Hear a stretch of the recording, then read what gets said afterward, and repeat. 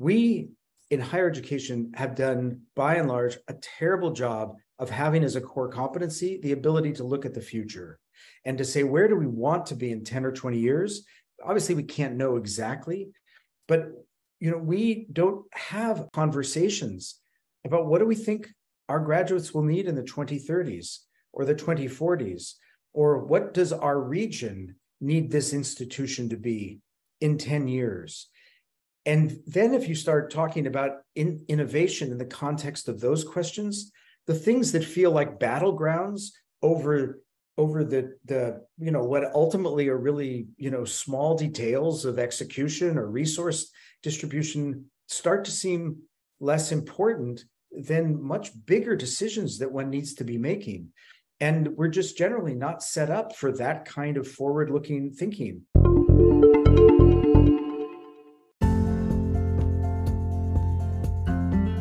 Hello, everyone, and welcome to this brand new episode of An Ingenious You, the podcast where we speak with higher ed's most creative thinkers and doers.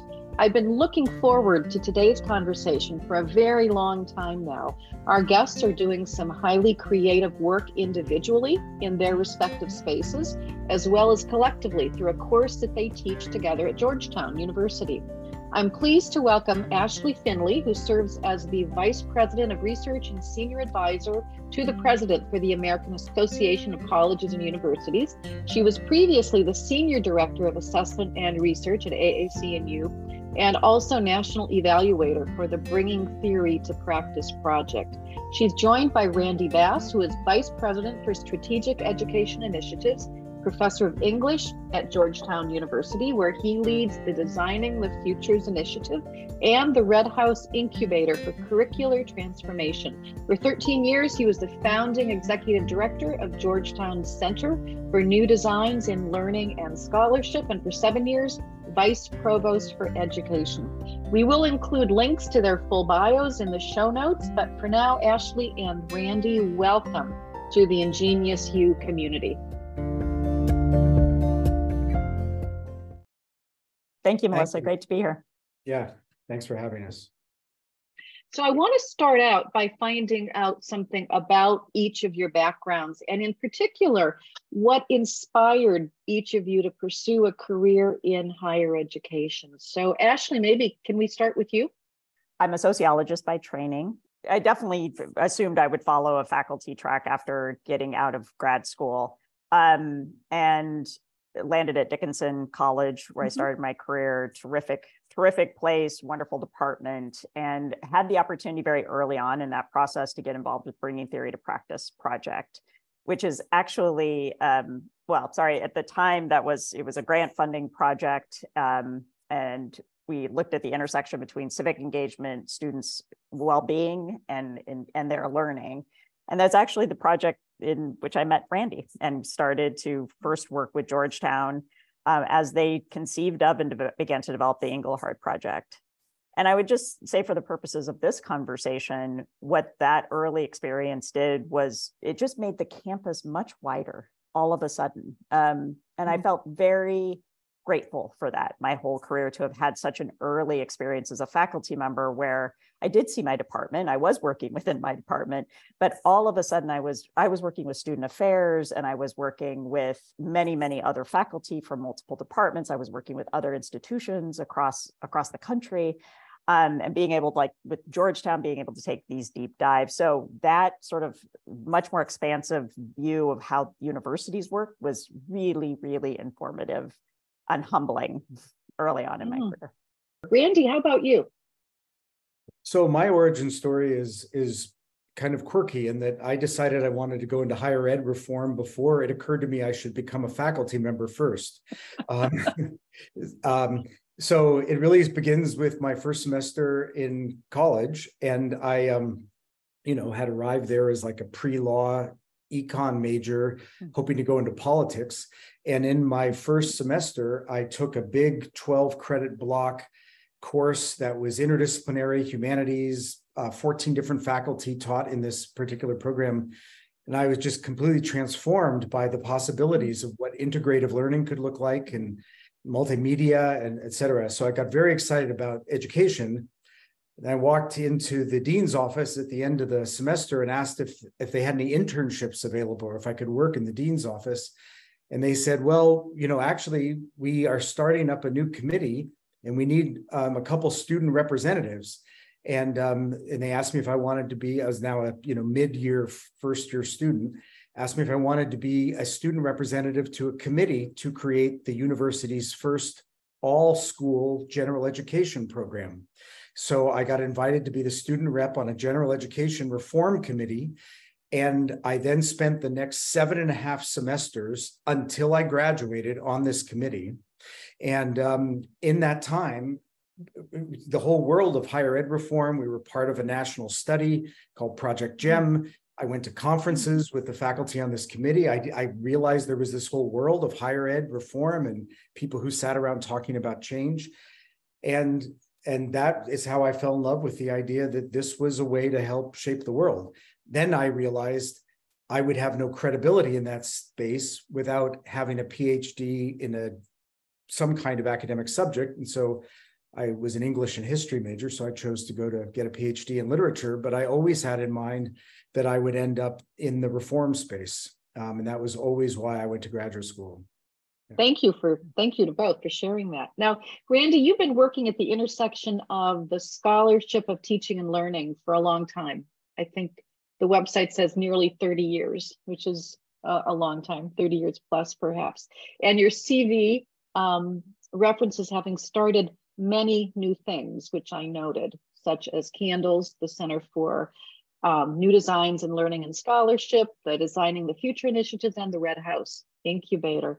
For the listeners who are not familiar with the work that you've done in this space, can you give us a high-level synopsis of the work, including your take on the impact? The through line to everything is really just what has become a long-term interest in learning and different modalities and different environments of learning. And I can just see that across my career.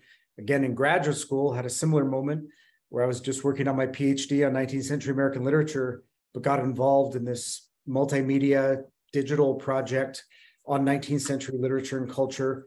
And that opened my eyes to the whole world of digital learning environments and met some of the pioneers of interactive multimedia when I realized that you could think about creating learning environments at a very high level and was extremely stimulated by it. So after I finished my doctorate, got the job at Georgetown early on, I was now already involved in a number of digital projects related to the humanities and literature. And then at Georgetown, increasingly became interested in just teaching and technology in general. So when I got my, when I received tenure, I was asked by the provost and the CIO if I would start a Center for Teaching and Technology for Georgetown. This was 1998. So this is still pretty early on the curve. And I, by then, was involved in a bunch of things enough to know that I didn't want to just create a Center for Teaching and Technology. I wanted to create a comprehensive teaching and learning center with the principles of the scholarship of teaching and learning at the core, meaning that you could take seriously what it meant to inquire into learning and to create new designs based on those inquiries. So that's when I founded the Center for New Designs in Learning and Scholarship, and also why it has a fairly long name, but we wanted to catch all that. The acronym is CANDLES, so that has stuck also. And then I was the founding director for 13 years, and I think that grew and became a fixture of campus and has had tremendous impact, though in many ways its real impact was really harvested during the pandemic when it served, the entire campus in a very robust way. I was not directing it by then. It was in the capable hands of my successor. And then I evolved out of that, about the time that higher ed was being rocked by MOOC madness. This is 2012, 2013, all the disruptive higher education, that particular wave. I had moved to the provost's office by then. And at that point, the institution felt it was important to now, in addition to the teaching and technology, the pedagogy, is to also ask bigger questions about where's the future of higher ed going. And the institution, we decided that the way to take that on was as a design project as opposed to a strategic plan. So we created the Designing the Futures of the University initiative.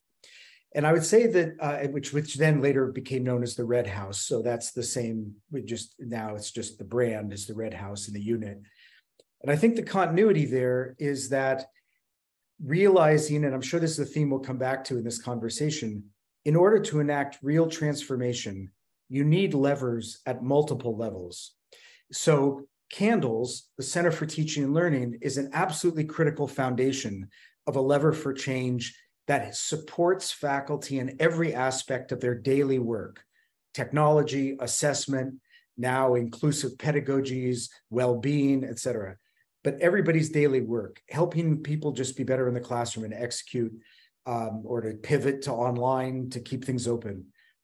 But that is necessary but not sufficient for an institution to keep moving.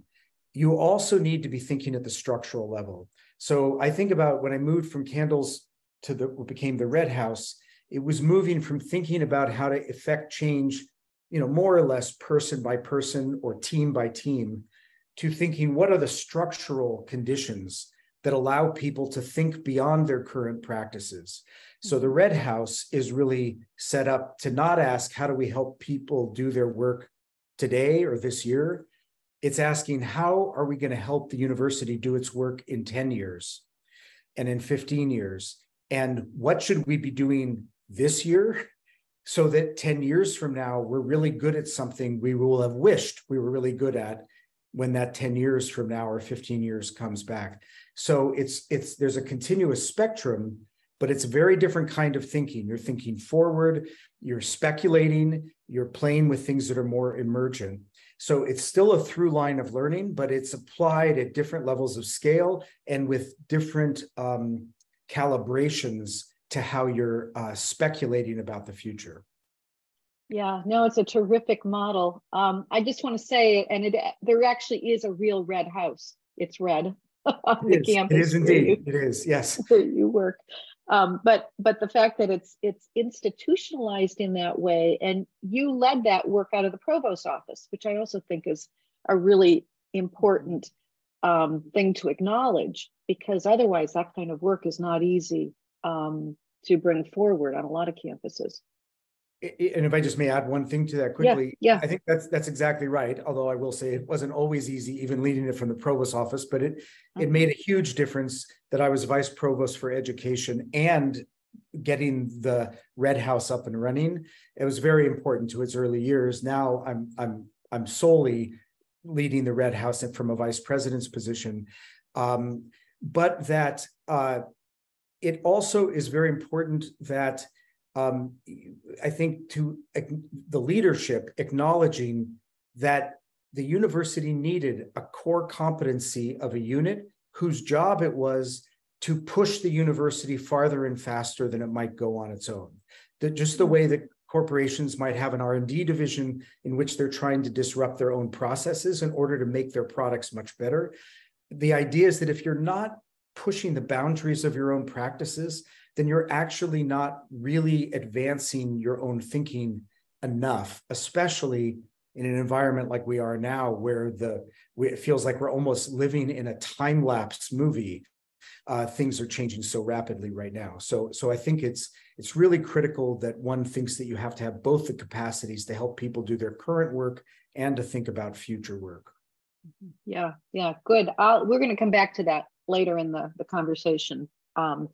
Ashley, let me ask you, the work you've done, your research and your practice work on student learning and success centered around high impact practices is especially compelling. When I was provost, we used the high impact practices in a number of really significant ways. And I know we found them to be really wonderful, a wonderful framework for thinking about student learning and success on our campus. So I'm interested in knowing how you have seen things shift, if at all, in terms of the focus and learning in this way, particularly coming out of the pandemic.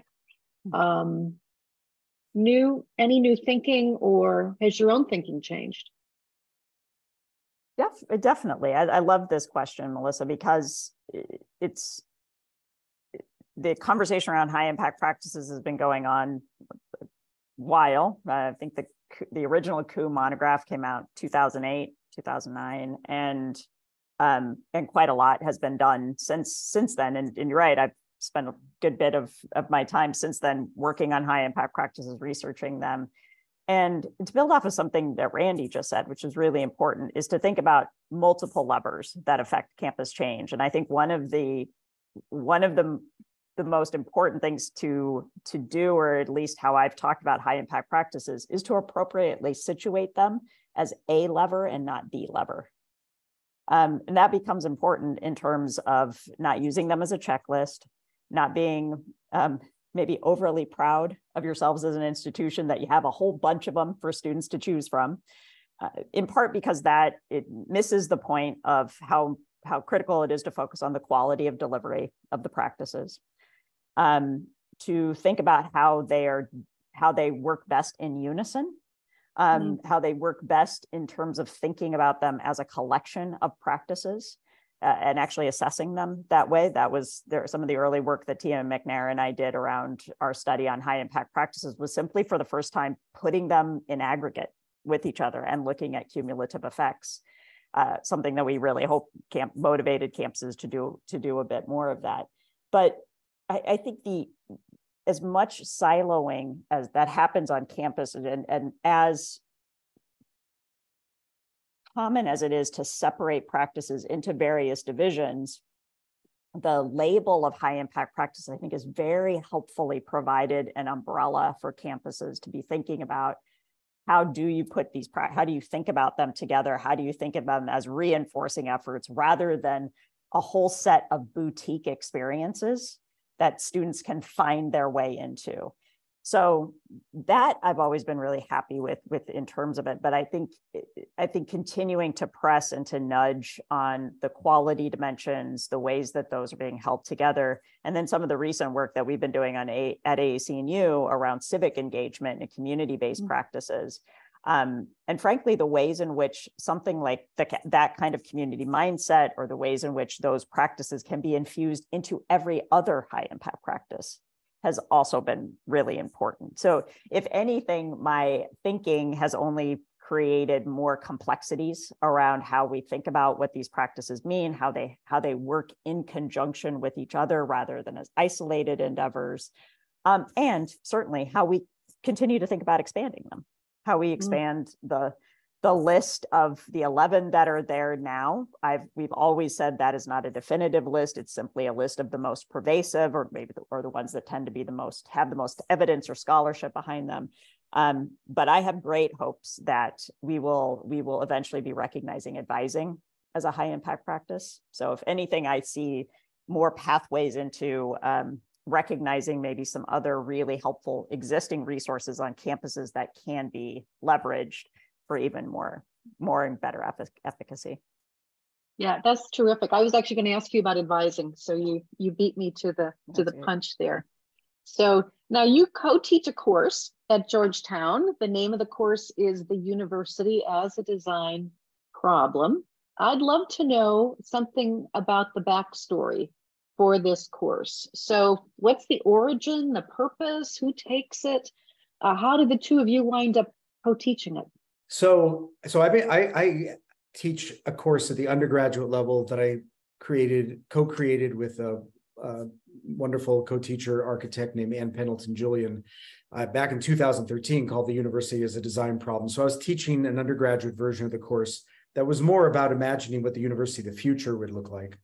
But then the Georgetown created a new master's program in learning, design, and technology. So the students who take that are young and mid-career professionals who are interested in getting a professional master's degree that really blends the learning theory, design thinking, and savvy with technology and learning environments.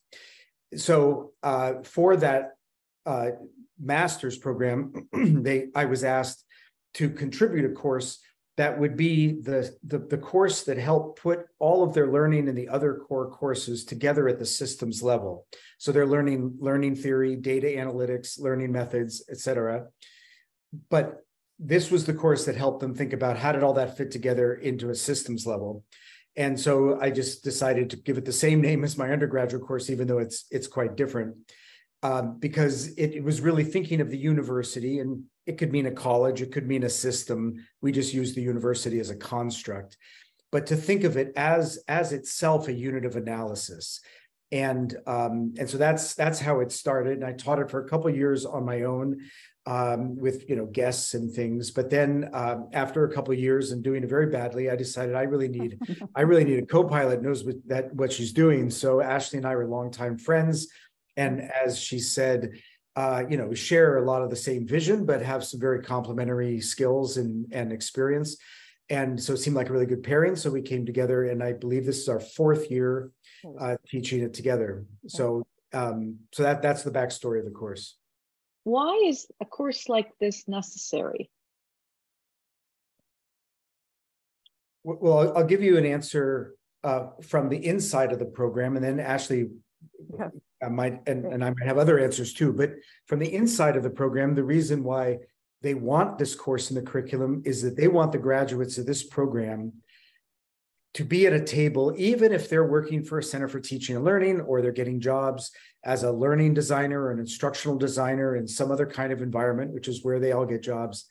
They want those people to have the broadest possible perspective. They want them to be able to think critically about all the ripples and contexts that even a very focused learning design would have. Learning design and instructional design can be a very myopic or very recipe-driven professional skill, and that's not what they wanted. They wanted people who could be adept at that kind of learning design, but really could ask questions about broader purposes, about different stakeholders, about understanding the broader ecology, that where both the pressures of that ecology bear on the design, but also the role that any given learning experience has on the broader ecology. And so they just wanted students who could think up and down the scales from micro to meso to macro. And that's why that course is very important to the program. And now there's probably more to say about why we think this kind of thinking is important to the profession and the sector, but that's the programmatic answer. Okay, and by they you mean the faculty of the master's degree that you're talking about. Yes, right. Yeah, the LDT. So, so can you say a little bit about the organizing framework for the course, the key themes, how the course works? Randy and I landed pretty early on in our work together on the 2 core questions of the class, which are what makes change in higher education hard and what makes change in higher education possible. And if you take out higher education, you can apply those 2 questions to anything, to any work environment, to any professional situation. And in my mind, the value of the course lies in even the empowerment of students to believe that they can respond to those thoughtfully and systemically. So we really organize the class in terms of those 2 questions in many ways. And we take on some early readings to provide some foundational concepts like wicked problems. What does that mean? We talk about moving from some early bar and tag work, moving from an instructor paradigm to a learning paradigm, but really a focus on transitions, focus on what is a guiding mindset or paradigm that leads us down one road, what are we working toward, what become the disruptions in that. We've been playing with a framework this semester called the 3 Horizons framework that really takes on those in a really nuanced way. I would add that the other thing that I really love about the course that, again, took us a little bit of time to evolve into, but what I also find is a great contribution to it, is for about half of the time, we bring in external experts from all over the country and all parts of higher education to come in and talk about their perspective as change agents, as people that have undertaken change processes, have dealt with wicked problems, are dealing with wicked problems every day, but are coming from very different, in many ways, very different elements of a higher education structure, whether they're a president, a current sitting president, which we've had representatives from accrediting agencies, we've had system leaders of the whole state systems, down to faculty who are running maybe a teaching and learning center. or our assessment experts, and then also just national people that are situated within associations. So I think that, in my mind, because higher education is so multifaceted and the perspective of this various stakeholders is so critical to understanding vantage point, what sets agendas for people, what become the ultimate objectives, how hard does it become to collaborate when you have very different, not even visions of what the goals are, but very different perspectives on what the problem is in the first place. Those are some of the elements that I hope that we're bringing together for students in this class, is actually even just the exposure to voices beyond, and perspectives certainly beyond what Randy and I are bringing to the table. These are difficult days for higher education. Even before the pandemic, higher education was in a free fall. Colleges are closing and merging at an ever-increasing rate. Leaders are facing challenges from every direction. No wonder so many experts are calling for a new kind of leadership. The Bay Path University Doctorate in Educational Leadership, with a concentration in Higher Ed Leadership and Organizational Studies, affectionately known as HELOS, was created for just this time and purpose. We asked seasoned leaders for their input, and then we designed a program in response. The EDD program prepares students to become self-aware, effective, adaptive leaders who know exactly how to leverage their institution's strengths and potential to create lasting change and enduring success. All coursework is online, and students receive an abundance of personalized support from peers and from our expert faculty. And through the dissertation and practice, our students learn how to plan and implement a change process to address a real organizational problem. If you want to become a catalyst for change in higher education and have an impact, take the next step by visiting our website at baypath.edu/EDD.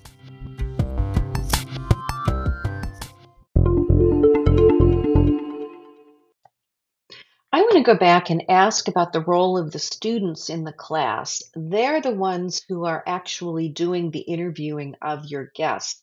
Is that correct? That's correct. So that's correct. they have to come prepared to ask questions, or Yes, we're very much putting them in the driver's seat very intentionally to guide these conversations and then open it up for space that all students can ask questions. Obviously, this is happening in a way.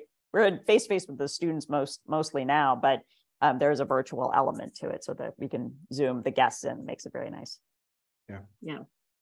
What a great experience for the students and for the guests. It's I think, for folks who are in those positions, you always learn something when you have to articulate your own thinking around things like this. So it's a very valuable learning both ways.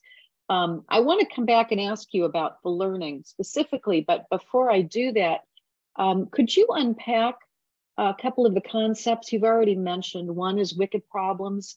The other is wicked systems. So what do you mean by those terms, and how to say a little bit more about how that applies to change in higher education?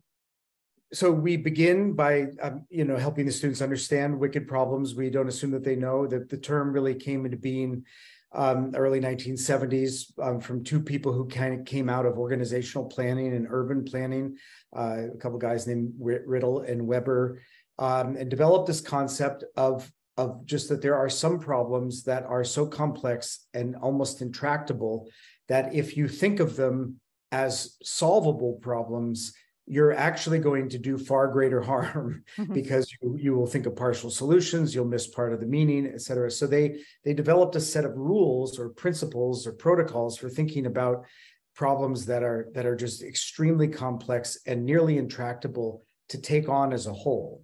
And so it became a very powerful concept and term, especially in the world of planning, but it then took off in other, permutations and disciplines. Since that time, a lot of other theorists have done work on the term, in part because it's very easy once you then grasp the concept that some problems are so complex that they don't have solutions, to then be left in a state of paralysis. Like, well, what are you supposed to do then once you've said that something is unsolvable?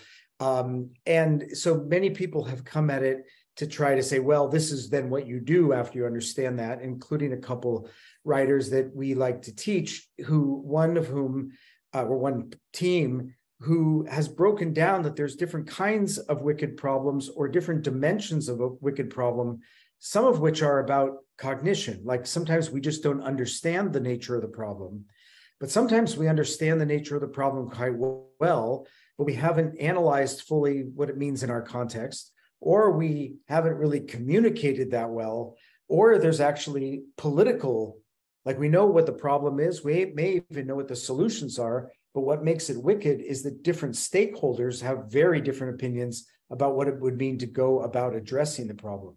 So that we also have found that that's very useful to start to ask which dimensions of a problem make it wicked, and wicked in what way. So we have tried to help people think about that, because certainly inside universities, that is very much the case. In some cases, like you think about something like artificial intelligence, obviously very hot right now, thinking about it, we don't actually know that much about what we should be doing. That there's a cognitive complexity there. But if you think about something about anti-racism or inclusive pedagogies, we probably know almost as much as we need to know about what would actually create much better learning environments. But there's probably political challenges there of what it means. In fact, even recently, deep political challenges and what it means to apply those things. So it's not about cognitive understanding, it's about a clash of stakeholders.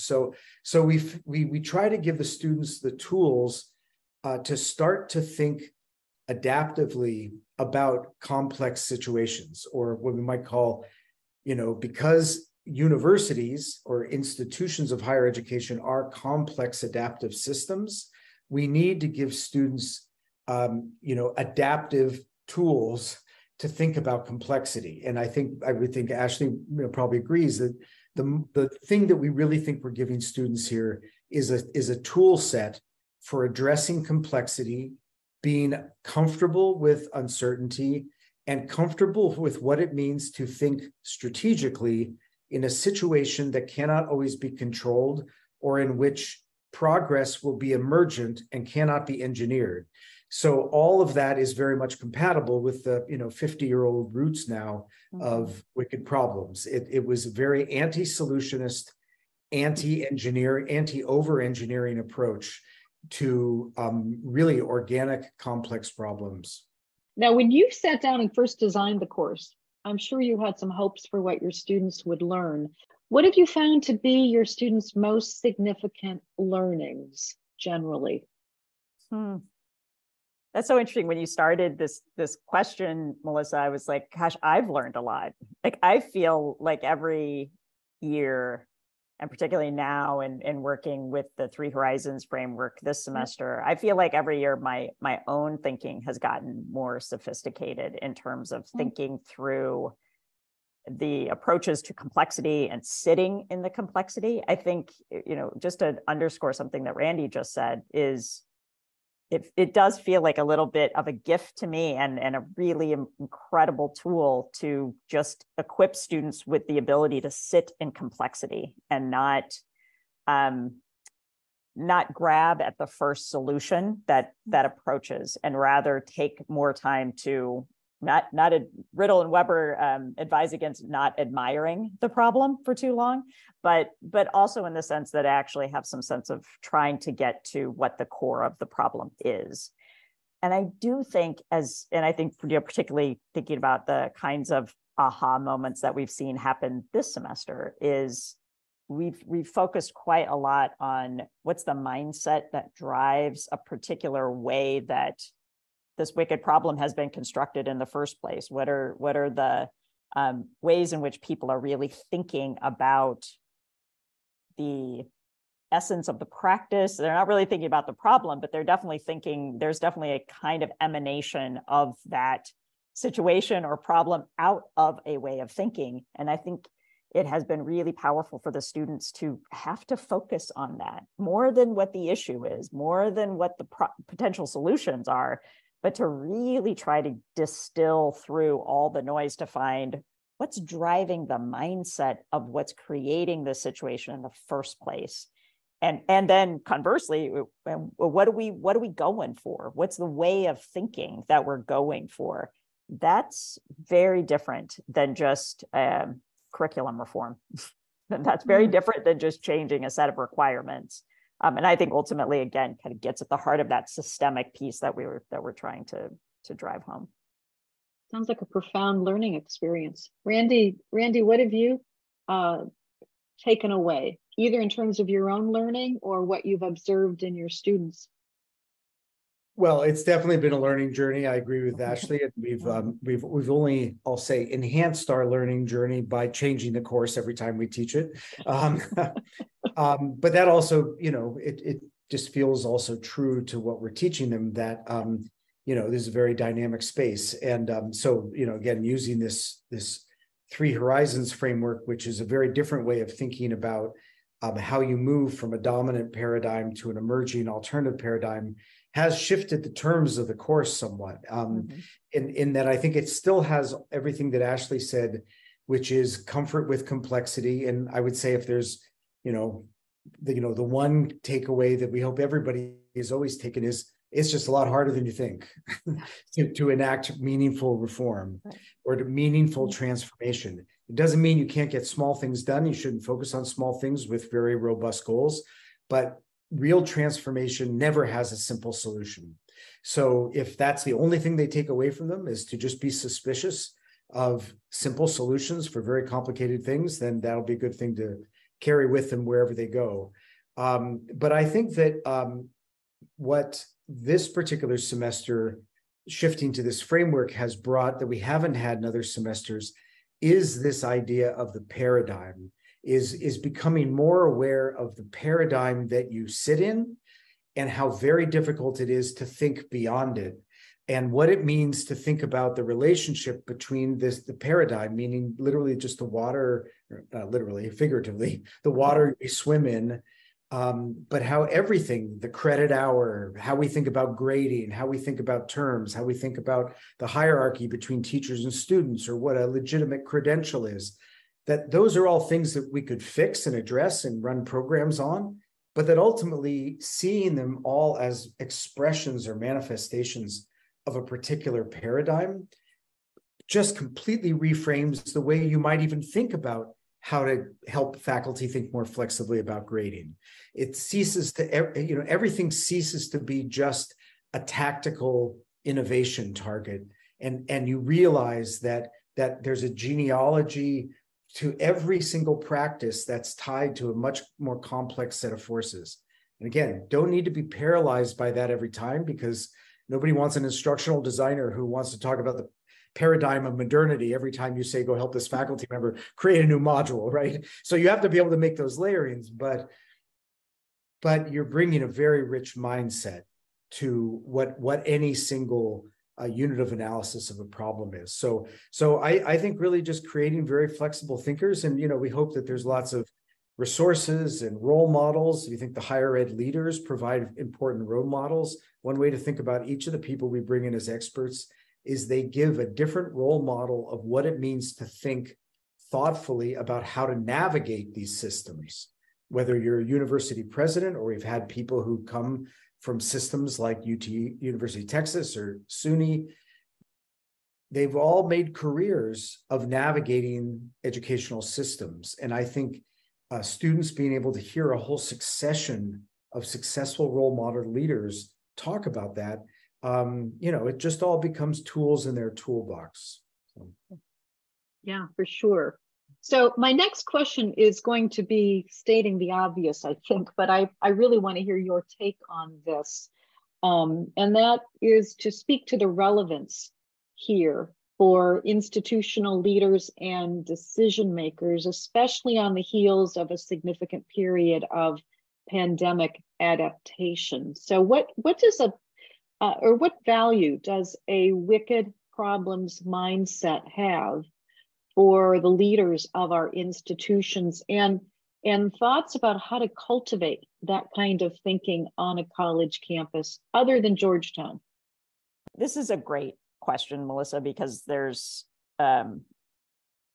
it's not hard to convince any campus or I've been lots and lots of faculty development sessions, and it's not hard to convince people about wicked problems existing or things being too hard to diagnose or figure out what the solutions are. All of those things make a great deal of sense. I think what I hope the course does, and what we're trying to accomplish with the course, is build better conversations about what those are. And that's coming very specifically off of our experience this semester in using the Three Horizons framework as a kind of dialogic tool to encourage those conversations and to have those conversations take on a different level of substance. But even if I think reflectively about where I have seen great change initiatives happen on campus and where I've seen great failures of change initiatives on campuses, I think they have been won and lost in conversations.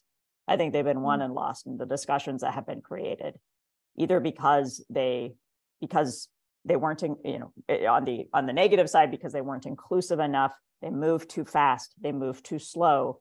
They never got to the heart of what the matter was, so they felt perfunctory, maybe false, maybe inauthentic. It's really stunning how much is lost on how you build those rooms and how you sustain the conversations in meaningful and productive ways.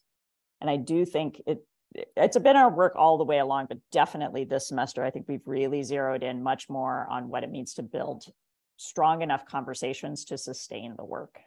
There's a ton of great things happening in higher education, but there's some pretty good indicators it's not going so well. Public opinion is going down. We're being attacked from different sides. Educational attainment for the lowest socioeconomic sector is now maybe ticking up, but it was pretty flat for about 50 years. It's not clear that we're built to pivot quickly for things like ChatGPT and AI, although, maybe it's a good thing that this is all happening post-pandemic, because I think at least our muscles are warmed up. And that change is going to come faster at us. We know there's demographic cliffs coming. We know there'll be disruptions of climate change. We don't know when the next global health crisis is coming. And the ability to think outside the parochialism of our own problems, right? Inside a university, absent of major external forces, we can consider interior parochial problems to be of great magnitude. Absent of a pandemic that forces us to pivot, we can consider small changes to the curriculum as being battlegrounds. And I think that one of the things about a wicked problems mindset or complexity thinking's mindset is to make sure that higher education gets out of its own head, because we will not serve society. We will not play the role that we need to play in society if we are focused only on ourselves. And one of the things that I think I really like about our approach using the Three Horizons framework, but this was true broadly, is that we almost always think of higher education innovation, any innovation, a new curriculum, et cetera, is always its relationship of the innovation to the present, which means its relationship to the past. How is it deviating? How is it slightly different? Or how is it not that different, but it's just applied to something incremental? We in higher education have done, by and large, a terrible job of having as a core competency the ability to look at the future and to say, where do we want to be in 10 or 20 years? Obviously, we can't know exactly, but we don't have conversations about what do we think our graduates will need in the 2030s or the 2040s, or what does our region need this institution to be in 10 years? And then if you start talking about innovation in the context of those questions, the things that feel like battlegrounds over the what ultimately are really small details of execution or resource distribution start to seem less important than much bigger decisions that one needs to be making. And we're just generally not set up for that kind of forward-looking thinking. Doesn't mean we need to lock in. In fact, it would be anti-wicked problems and an utter disaster to say, here's what 2035 will be like. let's just move along, in a strategic plan towards 2035. That would be a terrible idea. But we rarely say, look, we know that the world will be more like this in 10 years. What do we need to be more like when that world comes? Very few institutions have that conversation as a matter of communal dialogue, debate, and let alone consensus. You're really taking us back full circle to where we started the conversation. There at Georgetown, as we said at the outset, you've been able to really institutionalize this kind of thinking and this approach. What advice, if you had, let's say you were speaking to a group of presidents, a group of board of trustees, what would you advise them in terms of how to actually do this? How to make the kind of institutional changes that would be necessary to get this sort of thinking more into the DNA of a place? I'm going to say it has to begin with leadership, and leadership is not everything that's needed. But if leadership has not set a tone, an inclusive tone, but set a tone that a different kind of thinking is needed, and a commitment to creating a space of one kind or another for a more capacious thinking, a more adventurous thinking, a riskier thinking, then nothing will work. I mean, there might be grassroots things that are, build up because people are just trying to survive, but it has to start with leadership. And then I think leadership, working with faculty leadership, staff leadership, innovators, et cetera. I think the most important thing to adopt is to recognize that if you're not creating intentional space to think forward, it will not happen. You'll have people on campus who are committed to doing a good job, who are constantly innovating. And I think that's part of the point. There is innovation going on every semester. I won't say with every faculty member, but pretty widely, right? New courses, adapting courses, read new things, introduce new books. That churn is happening all the time. It's all changing within the current patterns of thinking. So if you want to actually change the patterns around change, then you need to create a space that is intentional, that's asking what's next, or what's riskier, or what's more adventuresome, or how can we suspend some of our rules, or how can we incentivize people to step out and do different, not just do more. So it also, part of that, creating that space, is recognizing that people are fatigued, tapped out, tired from the pandemic, oftentimes overworked from course loads, et cetera. So you'd have to take it in the context of everybody's work. But I think there's a number of mechanisms we've adopted at Georgetown over the years that have made the work that we're now doing, I think, at a pretty good level of impact and a pretty good rate of progress. But they're very concrete, a governance committee that's focused on innovation, a couple of small, tactical mechanisms that make it easy for us to create and pilot new courses, little bit of incentive money that, allows people some financial, play and wiggle room in order to have the room to do something new. So these things don't have to cost a lot of money, but they have to create space that tech generally is not there already. And if you're not doing that intentionally, you're just exhorting the faculty to be imaginative, or exhorting the faculty to do new things, then that's going to just wear people out or make them cynical, and you'll get a little bit of activity here and there, but it won't be sustainable. I agree with all of that. I would just add that Randy went someplace that I was thinking too, which is it's not that they're waiting for innovation to happen. It's taking advantage of the innovation that's already in progress, or is next on the list, because there are these agitations for general education reform, or the accreditors are coming. You've got to identify a QEP. There's a number of different sources. It seems like campuses are changing, but having kind of those change conversations all the time.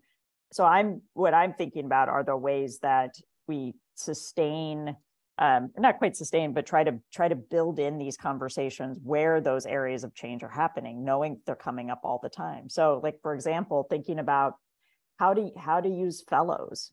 how to use fellows with a wicked mindset approach that could be infused in multiple committees and multiple areas of campuses, so that you have multiple people that are kind of agitating in these conversations for a different kind of thinking or a different kind of approach. It's never constructed that way, right? You have like teaching fellows or assessment fellows. They do kind of train in one kind of specific thing, but having a more expansive approach might actually be really helpful. But recognizing the fact that there are multiple opportunities in terms of required professional learning opportunities all the time on campuses that could be used in this way with these kinds of conversations would be at least a starting point. Yeah, these are great ideas. And obviously it does go back to the role of leadership and having leadership with an appetite for more intentionality around creating that space. So this has been just a terrific conversation. I have learned a lot and really, really appreciate the insights, as I know our listeners will. So thank you again so very much for spending this time with me. And I wish you all the best as you go on to revise the course probably once again at the completion. Probably. Thank you, Melissa. Thanks for the opportunity. Yeah, thank you so much. Really enjoyed it. Thanks so much for joining us for this episode of An Ingenious You. This is Melissa Morris-Olson, your host. We are very excited about our Season 4 conversations. I encourage you to subscribe wherever you get your podcasts so you don't miss out on a single episode. And if you like what you hear, be sure to rate us and let your friends and colleagues know so that they too can join the Ingenious You community. I invite you to visit our website for the Center for Higher Education, Leadership, and Innovative Practice at baypath.edu/CHELIP, CHELIP, where you will find information about our monthly free Leading Edge Thinking and Higher Education webinars, as well as our just launched YouTube channel, where you'll find full video interviews with our most highly rated conversations from previous seasons. And while on this site, you can subscribe so you don't miss out on the release of new content and upcoming webinars. That's all for now. Thanks so very much for listening.